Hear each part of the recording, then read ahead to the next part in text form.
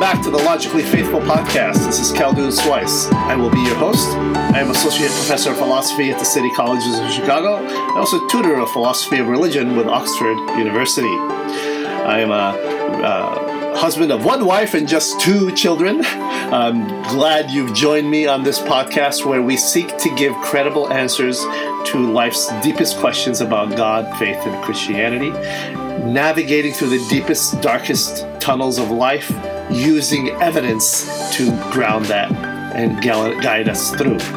Thank you for being with me. This is Season 2, Episode number 9. Well, welcome to the Logically Faithful Show. This is Khaldun Swice, your host. Thank you for being with us. I have with me today a very special guest, Dr. Mike Licona. He is one of my favorite New Testament scholars, Christian apologist, and historian. Associate Professor in Theology also at Houston Baptist University and Director of Risen Jesus. You should check that website out. Amazing material there. Mike has authored and worked on over 7 books. I'm sure he probably has a few in the works right now. Don't you, Mike? I do, actually. I've got one on the historical reliability on the Gospels that should be out in a few years because I'm still in the research phase. And then another on just a devotional on Jesus' Sermon on the Mount. Well, thank you for joining us for our show. We look forward to the books that you have coming forward, and I'm sure I'll grab those and get my paws on them.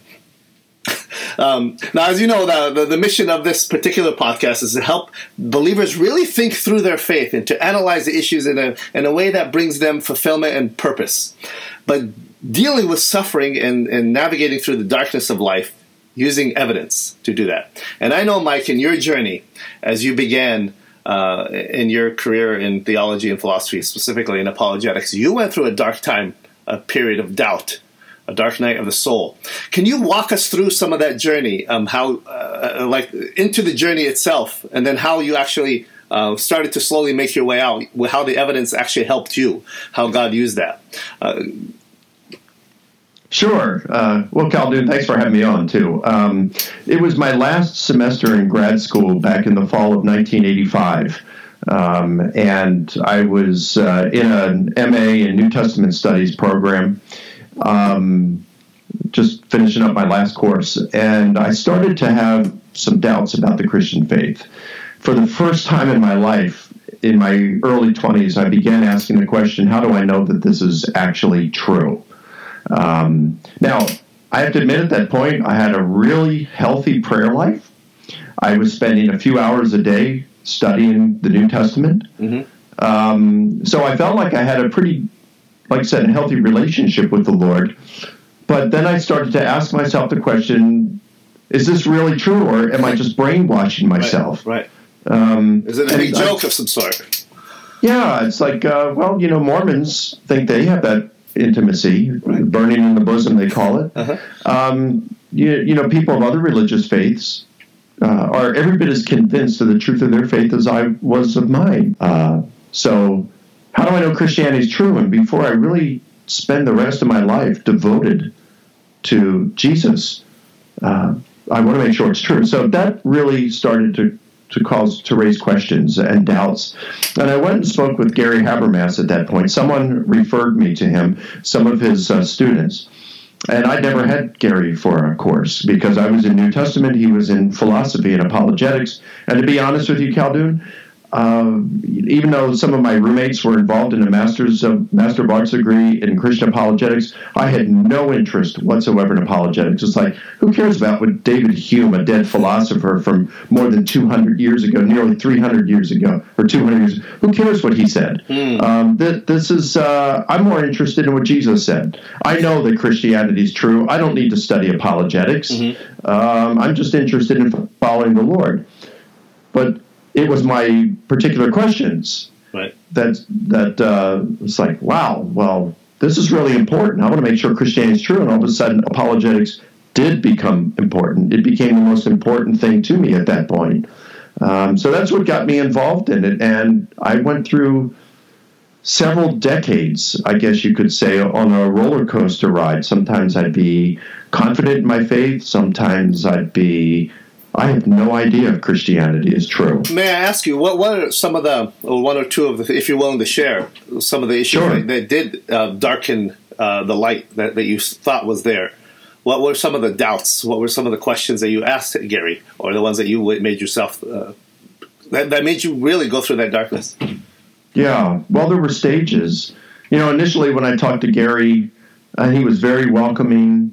He was not condemning in the least. It was more of, yep, hey, listen, I've struggled with doubts myself, and a lot of seminarians come into my office here, and they have doubts, so you don't have to feel weird in any sense. It's common. And he pointed out to me how C.S. Lewis, after he became a Christian, he was being interviewed, I think on the BBC, and they asked him if he ever doubted his Christian faith, and he says, yeah, he doubted his Christian faith at times, but he said, to be honest, when he was an atheist, he often doubted his atheism, and there were times when Christianity looked more reasonable to him.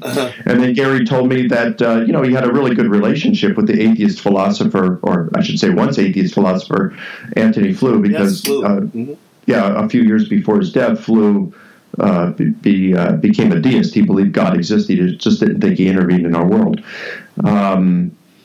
And he asked Flew, he said, Tony, we're friends. And they were riding in the car. He said, Tony, do you ever doubt your atheism? He says, Gary, I doubt my atheism all the time, every day. So I think that is just enlightening to know that when you're really honest about it, I found that Gary Habermas had doubted. I found that C.S. Lewis had doubted. I found that even one of the most influential atheist philosophers of the 20th century, Antony Flew, doubted on a frequent basis.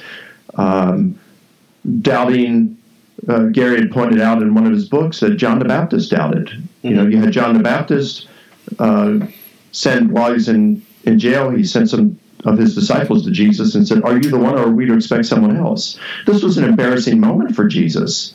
Because there was his wingman right there, who had been pointing everybody to him, and he's doubting. So, I think that just Abraham doubted.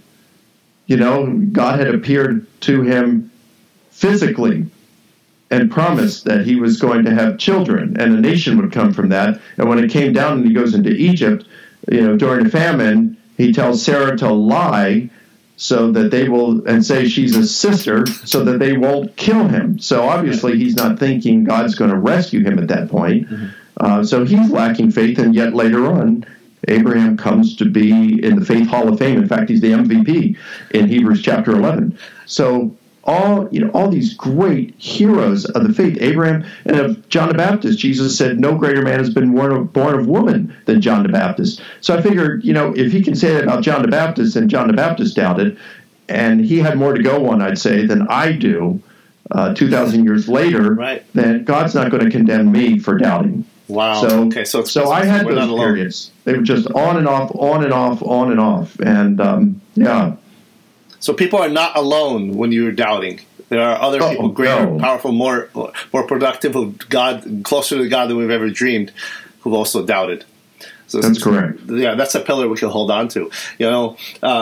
If I may use a common day example, Charles Templeton, in contrast to Billy Graham, they both went through a period of intense doubt. Billy Graham records this in his work, and Templeton records it in his work, Farewell to God, where he doubted on the issue of, I think it was science and evolution. I think it was his main one. He has some others as well. But they both came to that position where they both doubted. Billy Graham went one path where he continued in his faith, where he bowed his knee to God and continued. Templeton went the other path and gave up his faith and walked away from God, which ironically, they both went down the same path. What is it then that keeps people committed when you can have a divergence of views, or when you can just go two different directions? What kept you there? Well, what kept me was the evidence. That's what kept me. Because if the evidence had pointed away, I got to the point when I was doing my doctoral work, my wife can testify to this, Gary Habermas, William Lane Craig can testify to this, my doctoral supervisor can testify to this, just a handful of people actually that I was sharing my doubts and struggles with this. They can tell you that I would have walked away from the faith. I was ready to walk away from the faith if the evidence pointed away from the resurrection of Jesus. If historically speaking, there was a better explanation than the resurrection of Jesus. I was wrestling with this very seriously. It was keeping me up at night. I wrestled with it for years. And one of the reasons that I engaged in public debate during that period, I would pray for months prior to a debate and say, God, if I am wrong on this, look, I believe that you exist. There's no question in my mind based on the scientific and philosophical evidence that God exists. Now, who is that God? And I said, whoever you are, I believed that it was the Trinitarian God all these years, the God of Jesus.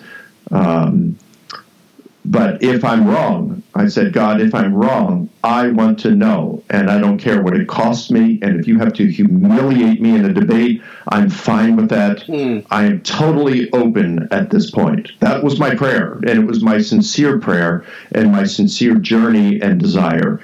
And so I studied hard, preparing for these debates, and I tried my best to try to engage people who were some of the finest skeptics out there. People like Bart Ehrman, people like Elaine Pagels at Princeton, people like Shabir Ali, the leading Muslim debater in the world. I didn't want to go against just no-names. I wanted some of the brightest people out there because they didn't believe what I believed, and they would be more inclined to see any errors or weaknesses in the case that I made because they didn't have the same biases that I had. Now, they had other biases, of course, but they didn't have the same ones that I had. And so they would be more likely to be able to identify and reveal those problems in my view, my case for the resurrection of Jesus. So, now I've had 26 public debates, and I have to admit I'm more convinced of the resurrection of Jesus than ever. So what really helped me get over my doubts, to conquer them, was the really good evidence for the resurrection of Jesus, and knowing that I had studied this to the best of my ability with integrity. Now, nobody can do it with 100% pure motives or integrity, but in my heart, I know that I really wrestled with it honestly. My closest friends and family members know that I wrestled with it honestly, and so I could sleep well at night. Now, does that mean that I have the absolute correct answer? No. But it does mean that I gave it a very honest, sincere look that didn't span a couple of weeks or a few months or even a couple of years, but wrestling with this vigorously for 5.5 years. So that's what really helped me. Really? And when you say the evidence helped you, is it possible then, because as you know, within cognitive biases that many of us have, we see the evidence, but we have this worldview, these glasses that we put on that move the evidence one way or another based on our preconceptions, belief systems, and backgrounds. So you can have two really good, honest people looking at the exact same evidence and coming up with opposite conclusions, which always frustrated me as a philosopher. I said, hey, if I just show people the truth, they'll convince, they'll convert, they'll agree. Oh, no, I was in for a rude awakening. No, it's not just the truth itself that convinces. It's also all these baggage and the baggage that you bring to it as well. And this baggage actually gets in the way, does it not? How do you address the issue of cognitive biases as people approach evidence? Well, that's a great question, and that is the toughest thing to overcome for a historian when they're going to do their investigation with integrity. And I recognized that I had my own biases. I wanted Christianity to be true, and when I started off in my doctoral research, I had the objective of proving the resurrection was true. And as I was reading philosophers of history, and just spending a few years studying the philosophy of history and historical method and how to conduct a historical investigation with its integrity, I realized that I had this problem, that every historian has this problem. It doesn't matter who you are, whether you're an atheist or a Muslim or a Christian or whoever, whether you're conservative, moderate, or liberal Christian, we all have this problem. And so it's a matter of working to bracket our desired outcome while our investigation proceeds.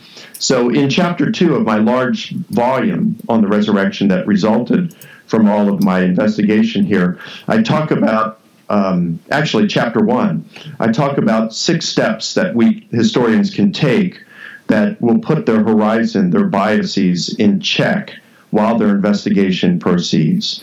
And so I tried my best to follow these. Can you tell me again, where exactly is that so I can put that in the show notes? Yeah, it's chapter 1 of my book, The Resurrection of Jesus, A New Historiographical Approach. Oh, that's, the massive, wonderful tome that you invested so much of your life into. Okay, chapter 1, all right. You got those tips are not just for historians, I imagine. They'll be for anybody looking at evidence.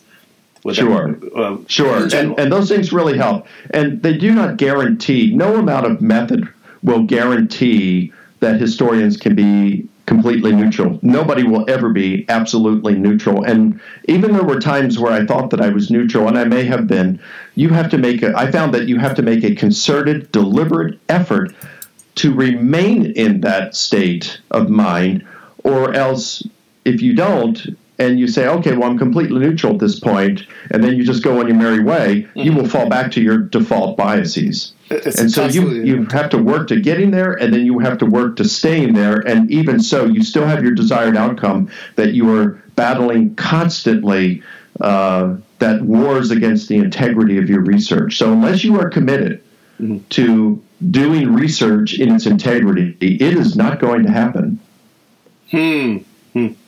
Would you find, then, when you're doing that, does it matter the people that you surround yourself with? I found that when I changed the people that I spent time with in the last few years, it's altered and revolutionized my life. Somebody once said that you are the sum total of the 5 people you spend the most time with.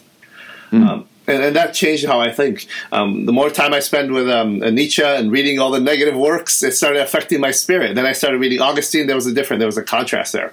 I'm not just talking about in research, but also the people physically around me, my social environment. Do you recommend people engage that, or is that irrelevant to actually studying the work that you're going into? Well, it depends who you are. If you are a church member and you're not into academic work, then I wouldn't necessarily recommend that you do that. Okay. The task of a scholar is different than the task of a Christian scholar can be different. Not necessarily, but it can be different than the task of the average Christian who's sitting in the pew. As Christian scholars, you and I, Khaldun, we have a responsibility to deal with these things, wrestle with them, and then break them down, put the cookies on the lower shelf, as I've commonly heard it, to make this accessible to the person in the pew. So we're tasked with doing the hard, rigorous academic work and then making this accessible to the person in the pew. We shouldn't expect the person in the pew, because a lot of them are going to be weak believers, new believers, even old believers who never really matured much in their faith. We don't want to put them in a position where they're not equipped or able to work with these things. But for someone like you, for someone like me, who are wrestling with these kind of issues, yes, I think it is necessary to do this. And you know what I found?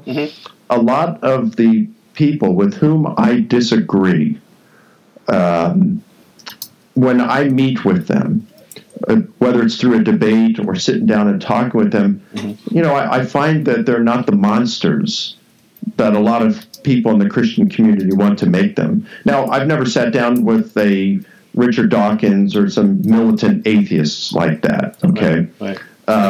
But when I sat down after my lengthy debate a few years ago with the atheist philosopher Evan Fales, we sat down and had dinner together, and then we spent the evening together just talking and hanging out. Had a great time. He's not a monster. He's a really a great guy, and he's fun to talk to. I enjoy my friendship with Dale Martin, who just retired from Yale, who is not anywhere like where I am. Or I enjoy being around Bart Ehrman, who is nowhere near like where I am. By the way, I loved your debates with him. You just creamed it. You did an amazing job there. Wow! Well, thanks, Talk brother. about strengthening my faith more than anything else. Watching pastors, one of my favorite pastors in the past, Erwin Lutzer, said that people don't change when they see the light. They change when they feel the heat. Sometimes the evidence can be so strong it feels like heat, doesn't it? That you have to just say, I'm going to have to give in and just accept this. And that's where I want to move us, start landing this plane as we move in. You listed on your blog, on your website, Risen Jesus, which I recommend to everyone, that there are 4 or 5 steps people can take as they go through doubt. One of them is, you mentioned, of course, that doubting is normal. Yes. Secondarily, you mentioned that recognizing that there is good evidence that exists for the truth of Christianity, specifically the resurrection of Jesus, which is your primary work. Yep. Third, you said the recognize that the absolute certainty is unreasonable expectation. Absolute certainty is an unreasonable expectation. And finally, you said recognize that faith is more than just a feeling or being without doubt. Can you expand on that last one? Because a lot of people think faith and feeling are just summarized in doubt, or at least in the common vernacular. Religion seems to be some kind of choice, like you make either a Republican, Democrat, join a yoga club, join Christianity or Islam. It's all feelings. No one's better than the other. Now, we can get into the debate about exclusivity, et cetera, the truth claims. But specifically on the issue of faith being more than just a feeling, or doubt being more than a feeling. Can you expand on that and help us? Yeah. But if you will permit me, can I just say something real quickly about the third one, that recognizing that absolute certainty is an unreasonable expectation? Can I just say something real quickly on that? Of course. Okay. I came to recognize a few years back that my temperament, my personality is such, the way I'm wired is doubting it's more than normal for me. It's one of my idiosyncrasies, and it's not just my faith that I've doubted over the years. I could go purchase a bottle of cologne, and I've done this in the past, and within 10 minutes I'm taking it back to the store after wrestling whether I should have bought that or a different one for 20 minutes. I mean, it's just crazy, Khaldoon. And I second guess everything, even stupid little things. So if that's going to be the case, when I recognize that is the way I am, recognizing that I doubted my faith because it's so much more important, right? That was an eye-opener to me. All right, so it showed that it was emotional doubt for the most part, not intellectual doubt. So on to the fourth point. Wait, let me stop there for a moment. You must have put your then wife, fiance through rigorous questions before you got married, given how much doubt you had. I did. I know I drove my wife crazy with all the questions I had. I wrote her a letter with footnotes and everything before we got engaged. With doubts. So I hear you. I feel you. All right. So some people are just, that's their disposition. And recognize that. And think about this. I've come to say it this way over the past year in my lectures. I'll be up on the stage and I'll say, let's suppose someone puts a plank on the stage and it's 6 feet wide and it goes from one end of the stage to the other. And they say, Mike, I want you to walk on this plank. I just don't want you to step off the plank during your lecture. I could do that very easily. In fact, I could run the length of the plank. I could run backward the length of the plank. I could do cartwheels on that plank, and I might hurt myself, but I wouldn't fall off that plank. All right, now, but take that same plank and span it between 2 skyscrapers 500 feet above the ground. Well, I know I could do it, but I'm going to worry. And the reason I'm going to worry, it's not that I couldn't do it, it's because the consequences of making a mistake are too horrible to imagine, to even think about. Mm-hmm. And so I wouldn't want to do it, even though I know I could do it easily. Well, the same thing when I look at the evidence for God's existence and the evidence for the truth of Christianity, I look at it and say the evidence is really, really, really good. But what keeps me up at night and causes me to doubt sometimes, even today, is what if I'm wrong? What if I missed something? Right. So it's emotional doubt. It's not intellectual doubt. And I think that's important for us to know. Okay. That leads to that question then that I was with your final point, that faith is more than feelings and doubt is more than feelings. Yeah. Well, when I get on a plane, and I fly quite often. In fact, a month ago, my wife and I flew to Israel, and our first time there, and it was a long flight. It was like 12, 13 hour, 14 hours, something like that. And, we're flying over the Atlantic Ocean. Now, I had some good evidence that that plane was going to make it based on the track record and the lack of plane crashes.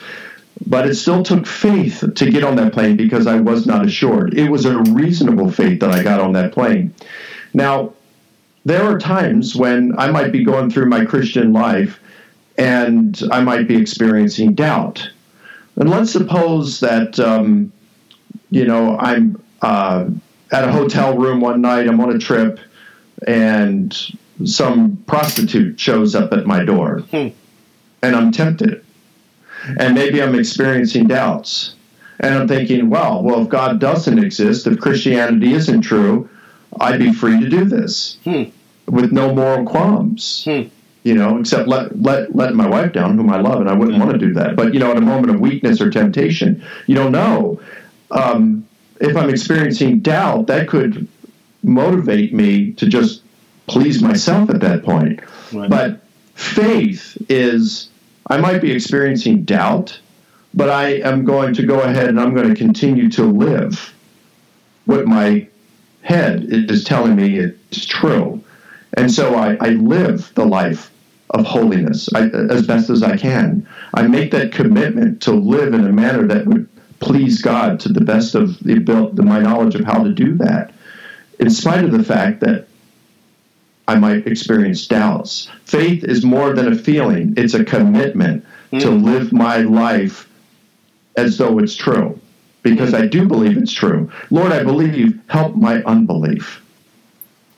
Interesting. So you say faith is more than just a belief, a feeling, or a disposition. It's a commitment to live that out. Any final words as we go ahead and wrap this up? Final words for our listeners and the people out there who may be actually struggling even right now. Yeah, well, I'd say, look, join the club if you're struggling. I still have doubts on occasion, and I probably will to the day I die. For the reason I mentioned to you about walking on that plank, how do we know? We can never know with 100% justified certainty until we die, and then we will know. And the consequences are potentially very tragic unless we get this right. Now, if reincarnation is correct, then we'll have many chances to get this right. But if Christianity or Islam is true, we may only get one chance to get this right. So I want to make sure I get the right choice. Many of you want to make sure you get the right choice. So if you are doubting, that's okay. Join the club. Abraham doubted. John the Baptist doubted. Many of us have doubted at times. C.S. Lewis doubted at times. Gary Habermas doubted at times. Join the club. It is normal. Just recognize it is normal to doubt, but sometimes it's just the way we're wired. A lot of times it's emotional doubt, and there is good evidence for Christianity. Make sure that you have reasonable expectations, and hopefully that helps. Yeah, great. Thank you, Mike. And I would add, going through doubt myself actually helped strengthen my faith when I came out of it. And nevertheless, I'm still struggling in one form or another too. So yes, so join the club and continue moving forward, because the evidence is outstandingly out of this world, pun intended. Thank you, Mike, for joining us. We appreciate it. God bless you, brother. All right. Bye-bye. Well, that was an amazing interview with Dr. Mike Licona, who did some cutting-edge research on the historicity of the resurrection of Jesus of Nazareth. Amazing work. I strongly recommend his work, his scholarly research, as well as his website, risenjesus.com. Thank you for being with me. Please leave a review on iTunes, because that will help me to continue doing what I'm doing better. If you appreciate the show, I appreciate you leaving a review. Now go make the world a better place, one life at a time.